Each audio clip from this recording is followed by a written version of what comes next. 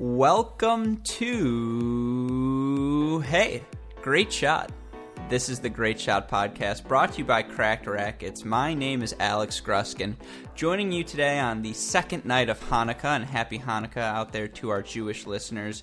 I myself am Jewish, and of course my usual co-host Max Rothman is as well. But unfortunately for you listeners, he ate a little bit too much gelt last night. For those who don't know, those are the little chocolate coins. And so he is not able to join us today. Filling in for him in the co-host role, a guy I am so fortunate to get to do the Cracked Interviews podcast with. He is the CEO of Cracked Racquets, the founder, and a guy who's got too much going on for any sane human being. It's Cracked Racquets' Dalton Thieneman. Dalton, hey, great shot. Hey, great shot. Time I let you on the podcast, and that's what you go with. And I was going to do the angelic voice that Rothman brings to the table, but I knew I couldn't meet that quality. But I will say that I'm a big fan of chocolate coins a la Harry Potter. So, I mean, I don't know if that, keeps me in the loop or not.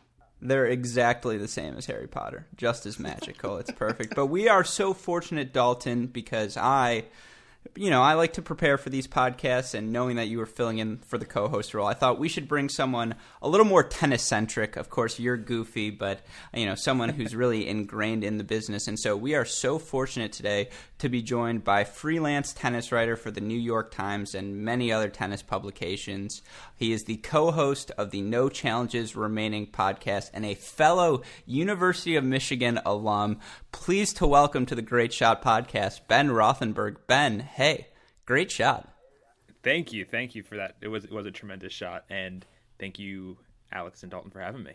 No, of course. I mean, beyond anything else, I want to start by saying I've been listening to the No Challenges Remaining podcast for many years now, so to have the chance to get to have you join us on the pod is a dream come true for me. So again, thank you for coming on. Oh, no worries. Happy to be here. I will start, though, by something we talked about a little bit before the podcast, before we get into our big topic of the day. I listened to the most recent episode of the No Challenges Remaining podcast, and to our listeners, subscribe to that podcast as well as this podcast. Leave, rate, review. We want to hear all of your feedback. But on the most recent No Challenges Remaining, you said, and I quote, that for Alex Zverev, if he doesn't win a Grand Slam till age of 25, he risks going down the Andy Murray pathway. You portrayed that as a negative picture, and for me, as a huge Andy Murray fanatic, that was devastating. My apologies to you and to Andy Murray and to anyone else who may have been injured by that statement. I just think that Zverev is in... I compared it... I said Murray was sort of like a glass, third full or quarter full, whatever comparison to Djokovic, which is still a door that I think is very much open to Zverev, maybe even Federer too. I mean, Zverev, I think both Djokovic and Federer won their first Grand Slams at 21. I'm saying off the top of my head, I think. Or no, maybe Djokovic was 20, turned 21 later that year. And so, you kind of get in, and those early ones count, and getting an early start counts. And Zverev is, I think, too good of a talent and too much potential to be kind of in the sentimental, everyone's rooting for him to stop being the lovable loser at some point later in his career after he's had a lot of chances. So no disrespect to Andy Murray, who's one of my favorite people in tennis at all, continues to be speaking out on all sorts of stuff on Instagram today. I don't know if either of you saw it, talking about sexism in the sport again and raising that platform and just being a generally good dude in the sport, and I have absolutely no shade intended to Andy Murray, even if his career is not quite at Djokovic levels. Well, first of all, Dalton, I'm not the only Murray fan out there. We exist. There's a cult of us, so I told you. Well, I actually did see that on Instagram. It was the winner on stage that was asked to twerk, and he was like, why do women still put up with that in this day and age? And Gruskin, I just want to start by saying I will never stop asking you to twerk on stage, but I'm going to do that for anybody. Well, I appreciate that. You've seen my work. But yeah, it's always beneficial when athletes speak out, when there's such blatant instances in this case. So I agree. Commend Andy Murray as well. But I do want to say, on the topic of Alex Zverev, I felt so passionate about the take that, he is the guy, the one guy who can maybe crack up the big four, can really, in 2019, disrupt the status quo on the ATP Tour, that I thought what we'd do today is break down the many next-gen prospects on the guys' side. There's so many guys who broke through this year, whether it was at, the Paris Masters with Karen Khachanov, all the way down, to Alex de Minaur, Taylor Fritz, Francis Tiafoe, even Nicolas Jarry knocking off Cilic in Shanghai. We saw so many instances of young guys breaking through that I wanted, now that we're in the off season, we have a little time to reflect. I wanted to break these guys down into respective tiers, just so our listeners can know, who are the guys we're highest on, what do we think their upsides are moving forward into the 2019 season. And the guy I want to start with, my only tier 1 prospect, and I should say I broke it down into 4 tiers. We'll give the criteria as we go along, but for tier 1, these are players I think can be future Grand Slam champions, have the potential to be world number 1, as I mentioned, break up that stranglehold on the Grand Slams that the big four and then, Cilic occasionally, Wawrinka occasionally seem to have on tour. And the only guy I have in that category is Alex Zverev. Ben, I would ask you, do you agree he's really the only guy who fits tier 1?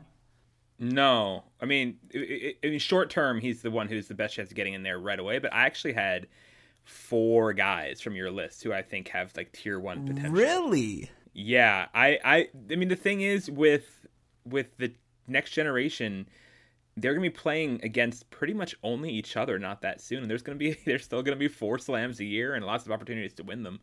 And I think a bunch of these guys are going to be in the mix and have, the very untested, unproven, bona fides to be there. So I picked Zverev also. I picked Karen Khachanov. I'm a big fan of his. I think that he made a breakthrough in Paris, winning the Paris Masters, even though Paris has had a lot of pretty random champs over the years. But I just really like his physicality, his game. I think he'll continue to get stronger and be a good presence and be someone who can play really well on clay, and be a big serving guy as well. He probably his game on grass, from what I've seen, has not worked all that well. He kind of has a little too much shape on his shots for grass, but I like him over pretty much everywhere else, any other surface. I think Tsitsipas, I mean, if tier 1 counts as being like, to use the slight before, like an Andy Murray would be a tier 1, then yeah, I think that Tsitsipas can be in that mix, to be someone winning a couple slams, being someone who can be a threat on a lot of surfaces, who can get to number 1 if the factors are right. He's soared really quickly this year. He played probably too much of a schedule, too heavy a schedule this year, so I wouldn't be surprised if he has kind of a slow start to 2019, but I would expect pretty big things from him. And then the 4th one I picked is Felix Auger-Aliassime, who I think is interesting. Who's not even top 100 yet, so that's counting chickens way before they're even in the main draw. But his potential seems massive, and he's kind of even a wave behind the other guys, cohort generation wise. So I like him a lot, and I think that he has definite potential too. Well, for me, the reason why the only guy I have in tier 1 as Zverev is you look at him as a tennis player. There are just no glaring weaknesses. Does he not come to the net as much as I'd like? Yes. But he's displayed the capability to move forward, to make volleys. You look at how well he played at the ATP Tour Finals. You could tell he was gassed in that second set against Djokovic in the round robin. Yet for him to come back against Federer and Djokovic, play a much more aggressive style of tennis, it bodes well moving forward, and everyone knows Zverev can bang at the baseline with the best of them. I mean, for someone at 6'6", his movement is elite. Just the way he's able to get around a court, whether it's clay, which he's obviously won a couple Masters titles on. He seems very comfortable moving on that. Not so great on the grass right now, but as we've seen at the end of the year, he can serve as well as anyone, and you just seem to forget with Zverev, he's 6'6". I mean, his serve can be so elite, and I just think that's why, to me, he is on his own tier in terms of a guy who could win, double-digit Grand Slams if, things go right in his career, he stays healthy, and I just don't see any other player of these young guys having that sort of capability. No, if there is a tier 1A or whatever, I mean, I think he is the leader of tier 1 to me, but I do think there are other guys, in here who have the potential to be multiple Grand Slam champions and who can be in the mix. I mean, Courtney and I on NCR, I don't know if you heard of these episodes, back years ago, we used to talk about what we called the Raonic rule, which was that, if Milos Raonic stayed being Milos Raonic, eventually he would win Grand Slams because the bar for what it took to win Grand Slams would just go down after the big four left. And Raonic would be right there, ready to take them. And Raonic obviously has fallen off and did make one Grand Slam final, but hasn't had the consistent health in order to be a contender there. But I think that will be even more accelerated once Federer and Nadal and eventually Djokovic, who's hanging on longer than the others, seems like, are fully out of the picture. These guys will be there ready. And I don't think Zverev is going to be winning, consistently 3 slams a year. So I think there are going to be a lot of chances for other guys to break through meaningfully. And I think those are a lot of other guys we're familiar with probably. No, I completely agree with that. I do just want to throw out this. How much do these projections vary depending on how much Federer, Nadal, and Djokovic fall off the next couple years, if at all? I think Djokovic can certainly delay the start of this. I mean, Djokovic can win, I think, 3 Grand Slams next year, and that wouldn't shock anybody. I think that, and that would take away time from Zverev and from, I don't know if any of the others I mentioned are ready next year.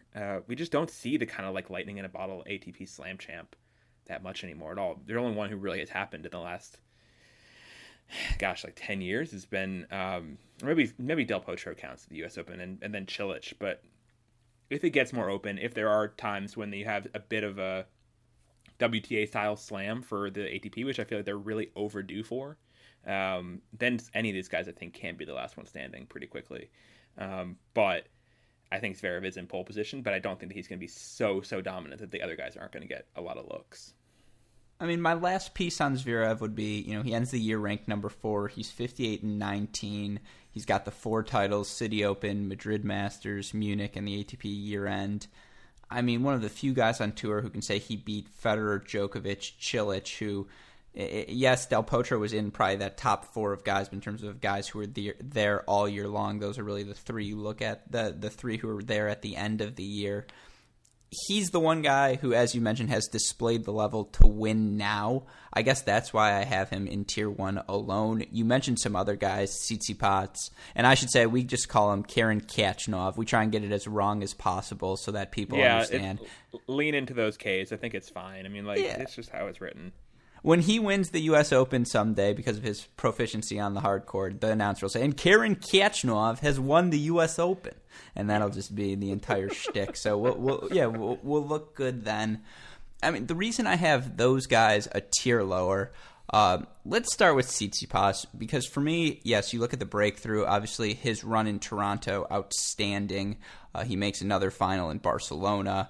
He wins the next gen finals, wins Stockholm at the end of the year. I just think physically, with movement being as important as it is and as important as it will be moving forward as the game continues to get more physical, I don't know if Tsitsipas is an elite mover. And you look at the guys like the Zverevs, the Khachanovs, I'll even throw Coric and de Minaur in that mix. Those guys move elite at an elite level, and I don't know. I worry about Tsitsipas 3 out of 5 sets over 2 weeks, which I know is an argument we can get into later. Physically, that just seems I don't know yet if he projects out as a good enough athlete to survive that slog. That's fair. I mean, he hasn't made any huge slam runs. He made 4th round of Wimbledon this year, and that's the only second week appearance he's had so far. But he's only played 7 Grand Slams so far. So there's not a lot of data on Tsitsipas at Grand Slams. I mean, I think he made his main draw debut at Grand Slams last 2017 French Open. So he's still pretty new at that stage. And you're right. I mean, he hasn't been tested on that sort of stamina thing time and time again, although he did show a pretty good amount of stamina, even if only in 1 week and only in best of 3, stringing together that great string of matches he had in Canada, a couple of which were pretty physically demanding, beating Djokovic and then winning a long win against Anderson. So I don't know if it's a huge weakness. I don't think of him as being slow when I think of him. I mean, he does use, at least a while ago, I don't know if he still does, he always used the hashtag #SitsifFast, thinking that he was fast. And so maybe he is fast. Maybe he just thinks he's fast. I don't know. I don't think of him as being slow per se. I think that he still is sort of a work in progress for sure. He doesn't seem to have quite the solidity in his game and the base that Zverev does. I mean, Zverev is one of those people when he looks on just looks unbeatable. The same that sort of Djokovic style two-handed backhand might add to that impression, just being like really solidly grounded and very hard to knock off balance. And Tsitsipas is a little bit more throwing himself all around the court, kind of like a bigger, lankier Wawrinka, and he's very flashy. He's always diving now, which is probably going to break a rib doing sooner or later. So that doesn't help him, but I still think that he's somebody with a lot of potential, and another guy who people don't talk about being tall. I mean, all these guys at these next gen type players are all like tall Russian speakers. It's kind of the same player in different clothes a lot of time, and he's there in the mix. And I think that I don't know. The argument against him, like I said, I do think he's going to have a not great 2019 based on just having kind of surged so much so quickly in the last couple of years, but I still think long-term he's somebody who I can't totally write off, and I think will get his looks at Grand Slams. No, that's fair. And again, for me, the big divide between Tier 1 and Tier 2, and I affectionately call Tier 2, to quote Brad Gilbert, Marin Cilic County, because it's guys who I think can contend for a Grand Slam, maybe one per year, and be in the top 5 consistently. But again, the difference between the Tsitsipas and a Zverev, you look at Zverev on hard court, you look at him on clay, you look at him on grass. There's no place where his game can't succeed. Versus Tsitsipas, I just don't know yet. You're right, the sample size is still small. He had a tremendous year this year, jumping from 91 to number 15. He's 46-27 on the year. He beats Djokovic in Toronto, one of the only times Djokovic loses in the second half of the year. He's really good. There are a lot, like you mentioned, a lot of these guys are really, really good. For me, probably my second half star of the year. If you were to divide the most improved player into two halves as opposed to give it for the totality, for me it would have been first half Hyun Chung, second half Karen Khachanov, and of course Tsitsipas gets it for the full year. But I don't know if there was a more impressive young guy in the second half of the season than Khachanov. He was just the one guy who seemed physically fit enough to last what was a grueling 2018 season. One of the things that impresses me most about Khachanov is how he owns Isner, which I just think is a really impressive thing to do at that kind of young age, when you're not someone who's known as being like a big returner. It's not like he's not a Djokovic style player per se, or someone who you'd think, oh yeah, this guy will match up really well against Isner. But I've seen him beat Isner. I've watched I think he's beaten him 3 or 4 times. I was at the match he played at French Open a couple years ago when Isner probably expected to win and lost there, and it's just been, that shows to me, even though it's not, I think that's just a really good sort of barometer for where a young player is at, that he's solid enough that he like is confident and consistent against Isner, who's exactly the kind of player who lower ranked players don't often beat and higher ranked players can beat pretty routinely. And so for Karen to be on the right side of that dividing line, I think it's really, really my version of that is Robin Haase. Haase is the litmus test for me for these young guys. That's a lower bar than Isner, though. That's fair. That's very true. And we are in Tier 2, but I'm saying a lot of these guys are under 21, and so I'm not expecting them to be top 5 players immediately. You talk about FAA, for him, when he beats a Luca Pouille, that's not Isner, but still, that's so intriguing. Mm-hmm.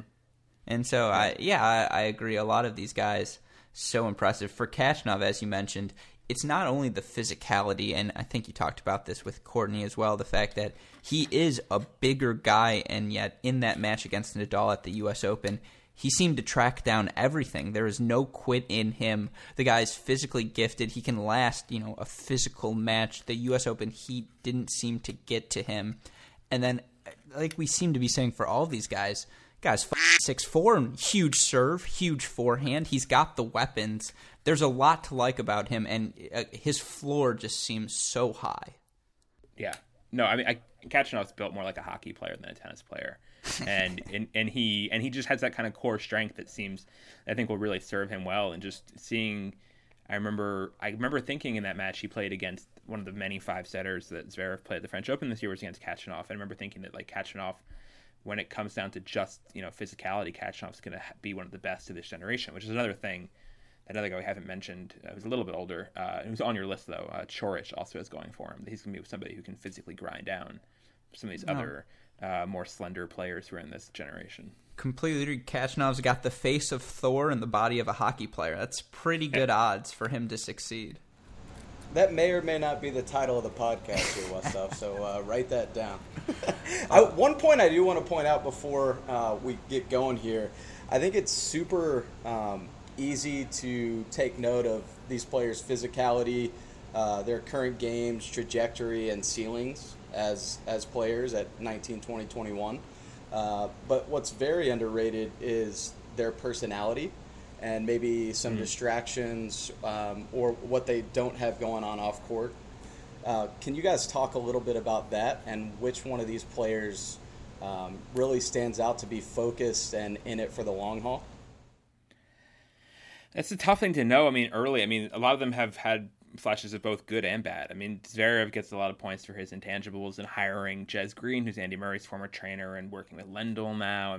British writers especially loved writing about Lendl during the Murray days, so they're going to praise him a lot for making that move and having it pay off in London. That's a very easy narrative. But at the same time, he kind of also has mentally checked out of a few slams and taken some bad losses he shouldn't have. And so that maybe counts in the other direction. That is a factor for me. For on the negative side, the one who I think gets the lowest sort of score or most affected for that, obviously Kyrgios is obviously the poster boy of that. But the other one on the list is Tiafoe, who just seems to have sort of had a lot of chaos in his career pretty early on. He's changed management companies like 3 or 4 times, and he's only 20 or 21. He just seems to not be settled in yet in a way that I think he needs to be to really gain roots. Another one who I think is definitely very strong in that category is probably de Minaur. Seems to have an incredibly good head on his shoulders and just be very solid and very professional through and through. No, absolutely. I think the other thing to point out is you look at the success of of all three of Khachanov, Medvedev, and Rublev. Having that class of fellow Russians to train with, guys who were born right around you, I think has proven so beneficial. You see it similarly with guys like Fritz, Tiafoe, Opelka, Michael Mmoh, who, while not making the jumps as big as some of the guys we've talked about, have continued to progress well. We've kind of skipped over the Tier 1, but getting into Tier 2, I have 7, or I should say we've already gotten into Tier 2, but I have 7 guys in my Tier 2. These are guys who, as I mentioned, I think can be contenders for Grand Slams, be in the top 5, but again, don't have quite that Zverev upside. How many guys do you have, Ben? 6. 6. Okay, I imagine we have some overlap here. So you have Tsitsipas, Khachanov, and FAA, and those were all Tier 1s for me. No, guys. I was going to say, just to recap, so those are your Tier 1s. In Tier 2, guys, I have to imagine we have overlapping. Borna Coric? Yep. All right, let's get into him real quick. Why to you? Because I have Coric as the same level as a Khachanov. I think they had similar seasons. What to you is the difference between those two types of players? I think Khachanov's just a little bit better at playing offense and being assertive. I think Coric is kind of naturally more of a defender and has to sort of fight himself to be a more aggressive player. And I always sort of pick offense over defense long term. Coric has improved and has shown to be a really good physical 5-set player. He's become a Davis Cup workhorse early in his career in Best of 5, which I guess is no longer a thing in Davis Cup. But he's been a rock solid player there and has shown an ability early in his career to match up well against the top guys. He beat Nadal very, very early in his career. He has beaten pretty much, I think, everybody in the Big Four at this point. Or maybe he hasn't played, I don't know if Djokovic has beaten yet. But he's gotten good wins over a lot of top players early on, which shows a lot of belief, and he just seems comfortable in kind of finding himself. And is also somebody who I think is another very professional, incredibly hardworking guy. In terms of Khachanov, I just think Khachanov is just everything's just a little bit bigger with Khachanov.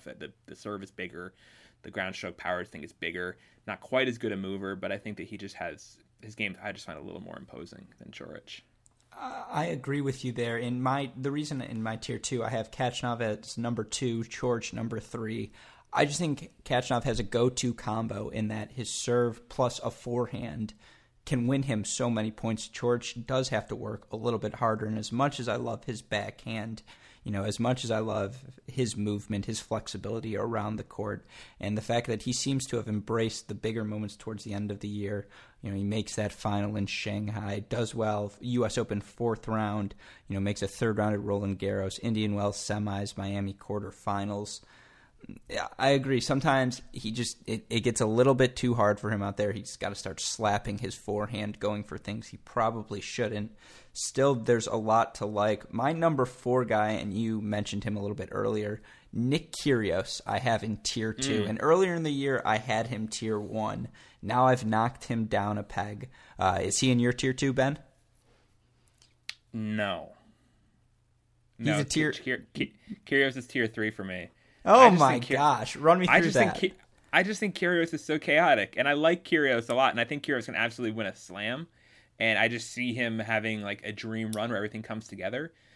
And maybe that would be enough to get him to the top 5, depending on what kind of ranking he comes in with. But you got to be consistent to be a top 5 player. And he's just never going to be that. Like, that's just not his personality to ever sort of be a consistent, solid, slow burning flame. He's always going to be really hot and cold, I think. Or, maybe he could have a whole hot year and get up there. But in terms of where he's going to put up long-term residence, I just see him being much more of a sort of 11 through 25 kind of guy. I always think he's going to have highs and lows. And the upside's always going to be big, but there will always be, a bit holding him back in one category or another. So there's no world where Kyrgios gets it all together, things start clicking, and he becomes a mature version of himself long term? Well, if I may, I think there is that world, and that's why I have him in my tier 2, because as you mentioned, when Nick Kyrgios is locked in, I mean, the guy is a top 5 talent on tour. He's right up there with, the big 4, Zverev, and then probably Kyrgios in terms of just the way they can dominate a match. When Nick Kyrgios doesn't want to be broken on serve, he cannot be broken. And to have that sort of elite trait, it means something. I mean, this guy is born, 1995? That's the same year I was born. I don't consider myself a finished product, and I hope he is far from it as well. I think that world certainly exists. Now, of course, he's dealt with injuries, and as you mentioned, there's a ton of chaos, but still, the guy's not even 24, 25 yet. And if the litmus test, as we've had this whole pod, is, well, Murray didn't win a slam till 25, but I think that's very obtainable for Kyrgios. I think that's there's as you mentioned, an outcome where he comes into an Australian Open 1 year healthy, confident, and determined, and he just has a magical 2-week run. And because he's capable of that, that's why he gets the nudge into my tier 2. Like I said, I think he's a tier 3er who can still win a Grand Slam. I think he's in this sort of category where he'll always have the potential, or he can have the potential for a while. Maybe if at some point we'll give up on his potential, the way I think people have kind of given up on Bernard Tomic's slam winning potential at this point. Oh, again, that's another guy. I hit next to him once in Cincinnati, therefore I can never give up on him. Well, there you go. But no, I think I want this for Kyrgios. I really want Kyrgios to do well for the sport. Kyrgios is just so much fun, and it's so much better for the sport when he's relevant. I mean, in terms of Murray, I think Murray's and I know that you weren't saying that comparison literally, but Murray's the opposite of Kyrgios. That Murray is just the ultimate workhorse. His career and every offseason is like one long Rocky montage. And Kyrgios, this year went through playing all these tournaments he shouldn't have played. He played hurt the entire year and was kind of half 1 foot in, 1 foot out the whole time. And never really committed and kind of wasted an entire year of his career. I mean, after he won Brisbane and had a really good start to the year in Melbourne, had a pretty good-looking run to the 4th round and played a very serviceable match against Dimitrov and kind of went out with his head held high and with a lot of respect from the hometown crowd and the home media. They were all really happy with what Kyrgios was able to do. After that, it was kind of a complete nothing, and he should be better, and he should have he's been on tour as a relevant player, even though he's still young, for a lot of years now, and he's not doesn't seem like he's learning at the speed I would expect. What do you think about a Nick Kyrgios Marat Safin comparison? He's the poor man's Marat Safin. Walk me through that. I don't immediately see that. Just the aggression, the ability to dominate on your best days. Now, of course, when I saw Safin, I was 6-7 years old, so bear with me. But just in terms of the forehand, the fact that he can rip a winner from any position, the fact that no, he's not the most graceful mover, but he can certainly get the job done. His explosion all around the court, the willingness to move forward, the willingness to just on a whim be aggressive. That trait is unique amongst tennis players. Just not many guys have it, and again, a locked-in Kyrgios clearly does. Maybe. I just see Kyrgios as being just like, I see Safin almost more in a build of a Khachanov in terms of just being a solid, strong guy, and maybe he has a little more mischief to his game than Khachanov does. But Kyrgios, I don't know. I see Kyrgios almost more. I don't think there's ever been a player quite like Kyrgios, really, that I can think of an easy comparison to him in terms of someone who is just so incredibly talented and is just the best shot maker. But if it's both players at their best and they're going toe to toe, and it's deep in a slam, and he's against a fully formed Zverev or a fully formed Khachanov or a fully formed Djokovic, I just don't see Kyrgios, or even a couple steps ahead of where he is now, being able to win those sort of, who blinks first contests at a Grand Slam level. I don't know that he's ready for that. And I think a couple times he has gotten deep in slams or made quarters. He hasn't been competitive in those quarters.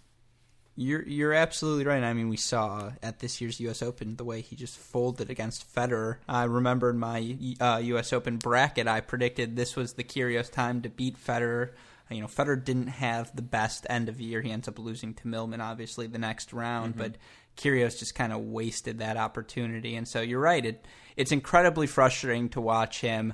I think for Australian tennis fans, they must be very happy because they were treated to Alex de Minaur, who's number 5 on my list. I see him as a guy just because he's so quick. The floor, again, is so high, and he may not be as big as these other guys on this list, but this man does not quit on a ball. I think he has that potential to maybe win a Grand Slam on a hard court one day, just be the guy who's the fittest at the end of the 2 weeks. Do you have de Minaur in your second tier? I do, very confidently. He's a very easy second tier pick for me. I think, you always kind of need, one hopes that you have a really elite defender in any sort of generation to create those sort of contrasts, and just him matching up against almost anyone else in this list is a really intriguing battle of contrasts right away. And he has the goods. I mean, what he did at the U.S. Open this year against Cilic was really incredible. That was one of the best matches of the year. And I think that he's played really well on home soil early in his career, both in Brisbane and Sydney this year. And so I think he's someone who really has a lot of positive energy, seems to have a really good support base, seems to have avoided whatever sort of ne'er-do-well plague it's been on the continent of Australia for the last 10 years in terms of their development and their juniors going awry. I mean, even Tomic and Kyrgios are the least of it compared to Oliver Anderson or compared to Jessica. I mean, there's other guys who've gone way off the rails, and de Minaur has been so solid. He's spent a lot of time outside Australia, which might be helping. And yeah, I think really highly of him. I think he can absolutely be like a better version results-wise of a Ferrer. I think he can definitely fill that role. No, definitely. And it's interesting because for me now in Tier 2, my last 3 guys are all guys who didn't win an ATP title this season. I mean, again, you talk about de Minaur, the big concern, as proficient as he is on defense, as great as he is from turning, a shitty drop volley into an easy passing shot for himself. He doesn't have that big weapon. He doesn't have the serve he can rely on. He can't just smack every forehand off the court at will. But that being said, the relentlessness, he's 46-28 on the year. He jumps from number 208 to number 31. He makes 3 ATP finals in Sydney at the City Open and then the next gen finals, if that counts. He makes Wimbledon US Open round of 32, had Cilic on the brink at the US Open. If you're checking off boxes in terms of things you want to see from young guys as they're progressing, he checked off every box this year. Another guy whose floor just seems a little bit high. It's high enough to where this guy is going to be a successful tennis player. It's interesting because if you would have asked me at the French Open if I would have had Alex de Minaur above Hyun Chung, I would have said absolutely not. 2 guys, both relentless, both can attack you from the baseline with their ground strokes. But in this instance, after the full year, I have Hyun Chung number 6, right under de Minaur, but still in my second tier. Is Hyun Chung there for you? No. Chung is a tier 3er for me. I was very underwhelmed by everything Chung did the last 2/3 of this year, honestly. Oh my God. This is our first big disagreement because I am all in on the Chung bandwagon. I think the stat that points out to me... You said he's bottom of tier 2. He's kind of top of tier 3 for me. I don't know if it's that big. That's true, but I guess what I'm saying is I get frustrated when people mention the latter half of the year. Yes, he was bad, but if you're looking for things to take away from the 2018 season. Hyun Chung's early part of the year, his hard court stretch, I mean, he makes 7 ATP quarterfinals on the year. I think 6 of them were before, in that first half. He goes Australian Open semifinals, Indian Wells and Miami quarterfinals, loses, I think, to Tiafoe in Delray Beach, which is not a great result, but still was just, you could see him in every quarterfinal. I think he is going to be an elite hard court player. And I think because of that, assuming he's able to stay healthy, hard courts are half the season. When you're that good on the hard court, as I think he was at times this year, the floor, which seems to be the argument I keep coming back to, is just so high for a player like him. You could be right. I just have a lot of doubts that crept in, seeing him kind of struggle in a few different ways later half of this year. I mean, the injuries were cropping up for sure. Injuries took him out. It was, a blister kind of thing, which is not a typical injury that derailed him in Australia. I don't know. I mean, I think that seeing what Djokovic did after that Chung loss in Indian Wells and Miami kind of devalued that win for Chung in my mind, which maybe isn't fair. But I'm not totally sold. I'm still kind of holding and waiting and seeing on Chung. But yeah, I'm not going to be furious at you picking him tier 2, but I think I'm not quite there yet. I will sell you my FAA stock, and I will take your Chung stock. All right, we can make a trade. I like it. I don't know. I just think for Hyun Chung, again, the physicality he showed, you're right, it wasn't the best Djokovic, but it was still a good Djokovic. I believe he beats Alex Zverev in the Australian Open as well. That was another great match. I mean, the Chung backhand is elite. It is. He can go down the line. He can step up, rip it early. It's the forehand's a little wristy. I don't like how he lets the ball come into his body, but still, toe blisters aside, seems very physically gifted. That's why, to me, if you said he's going to make the second week of the Australian Open and the U.S. Open every year for the next 6 years, I would believe you. I think that's a very possible scenario. And so that's why I have him. I hope you're right. I like watching him a lot. I see just a couple question marks to not quite put him in that kind of. I see tier 2 as being like, I'd be a little surprised if you don't make top 5 or right around there and are really in the mix. Sure, that's fair. And then my last guy in tier 2, a guy I may have a little bit low, and I know if Max Rothman was here, he would be very upset that I don't have him higher. Denis Shapovalov is my last guy who gets into tier 2. Yeah, he's in my tier 2 also. Am I too low on him?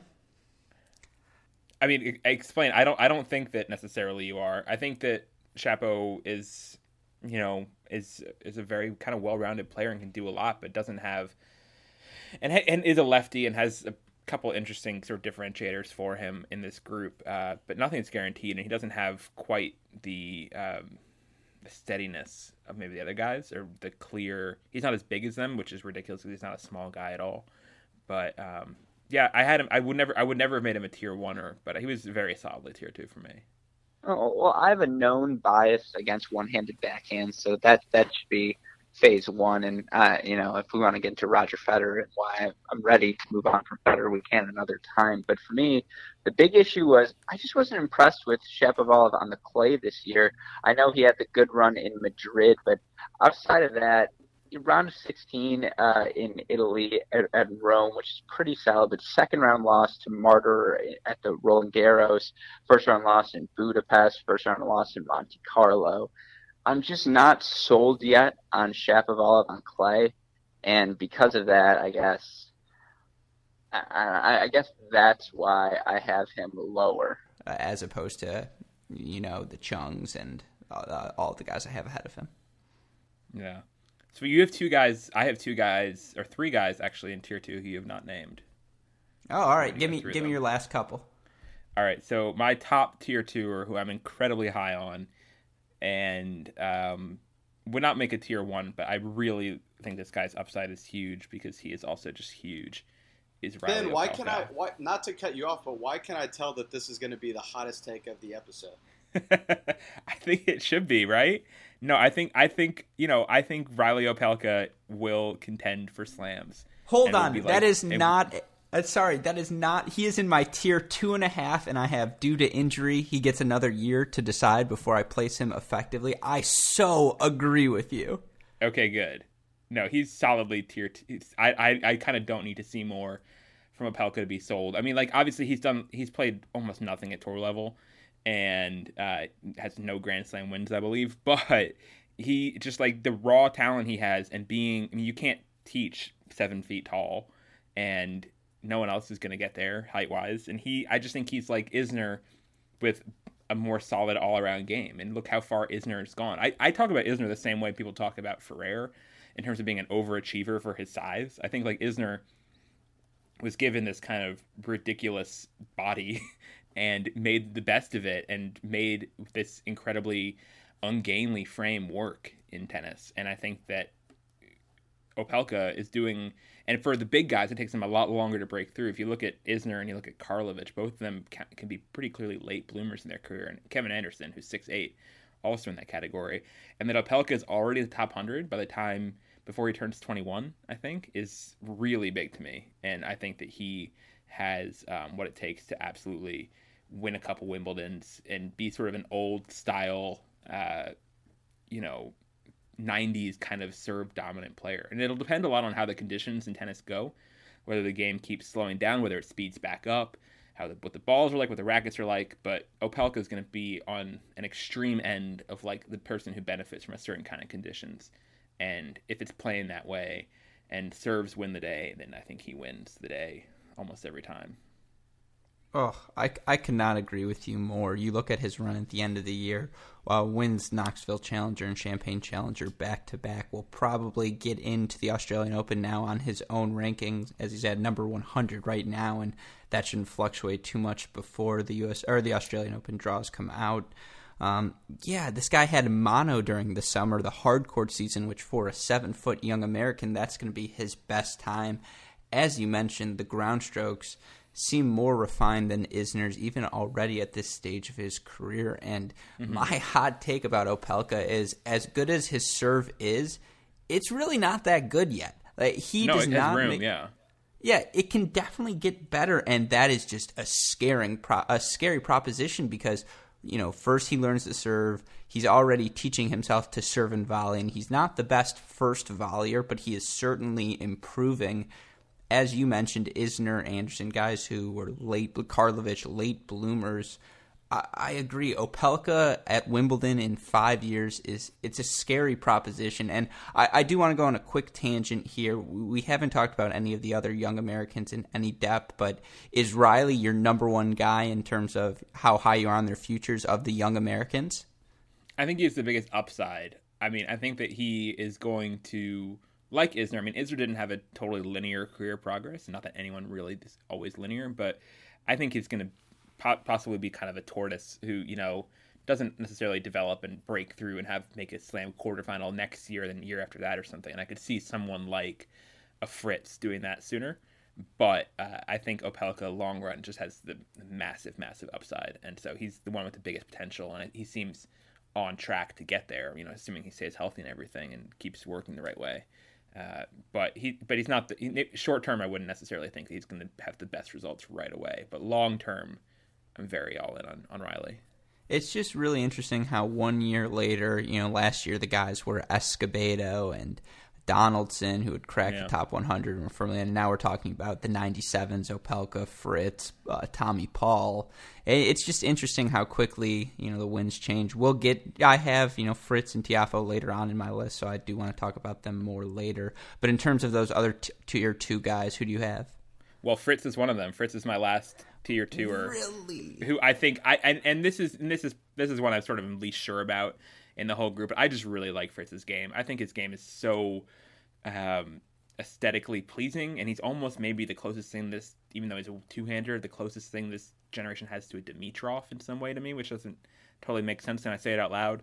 But I just think he's this like really sort of elegant ball striker who's just aesthetically really sound, and technique is really good, and he competes pretty well. And he's someone who I watched a lot of in juniors. He played 3 junior slam finals, 2 or 3. I mean, or maybe he made 2 finals and French Open. I think Wimbledon semis and French Wimbledon Open semi. He finals. lost to Riley there, I guess. And he, but seeing him kind of fill that role of being the alpha of his generation in juniors, and he wore that pressure really well.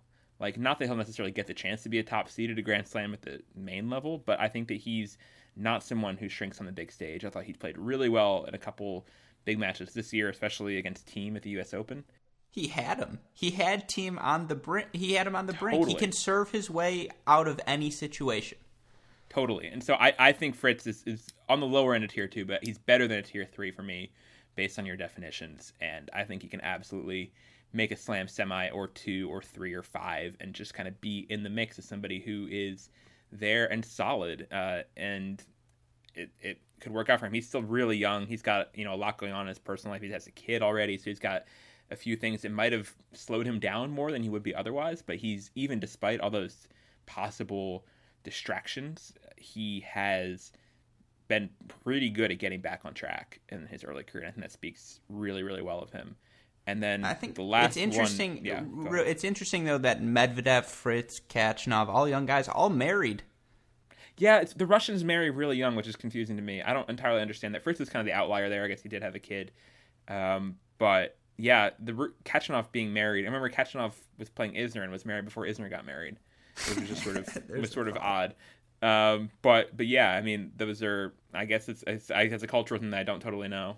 No, real quick, I think Khachanov, not only will he be married first, I think he'll also win a Grand Slam before John Isner. But that may be another topic. Maybe. I mean, I think Isner's not totally unrealistic as a person who can, if 2019 goes a sort of chaotic way and Federer and Nadal, continue some of their decline from the later part of this year and kind of more or less flop in 2019, whatever that looks like by their standards, I think Isner's a guy who can be in the mix. I mean, he could also have a letdown year too, but Isner has a much smaller window, but Isner winning I think Isner's more likely in 2019 than Khachanov, maybe. Or just as likely, if nothing else. That's interesting. I guess my hope is that, or not my hope, I don't know if it's a hope. We'll go with my hope, actually. I do hope this happens, is that should that decline continue, it'll be the Zverevs, the Tsitsipas's, the Khachanovs who fill that gap.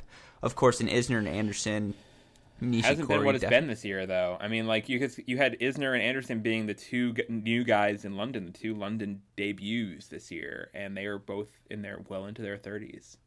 But my counterpoint to that would be, to these players, Friends is a Netflix hit, not an NBC sitcom. And so I guess, these guys are so young. Give them another year. Medvedev, they're all 20, 22. I think Kyle Edmund, who I have on this list, is the oldest at 23. Those guys are taking a bigger, or at least I'm projecting them to take a bigger jump. You just look at the way all of these guys came on at the end of the year. I think a jump from them is more likely, I suppose, than Isner or Anderson sustaining this level. I would love to take a quick second to praise that Friends plug given the news today that Friends would no longer be on Netflix.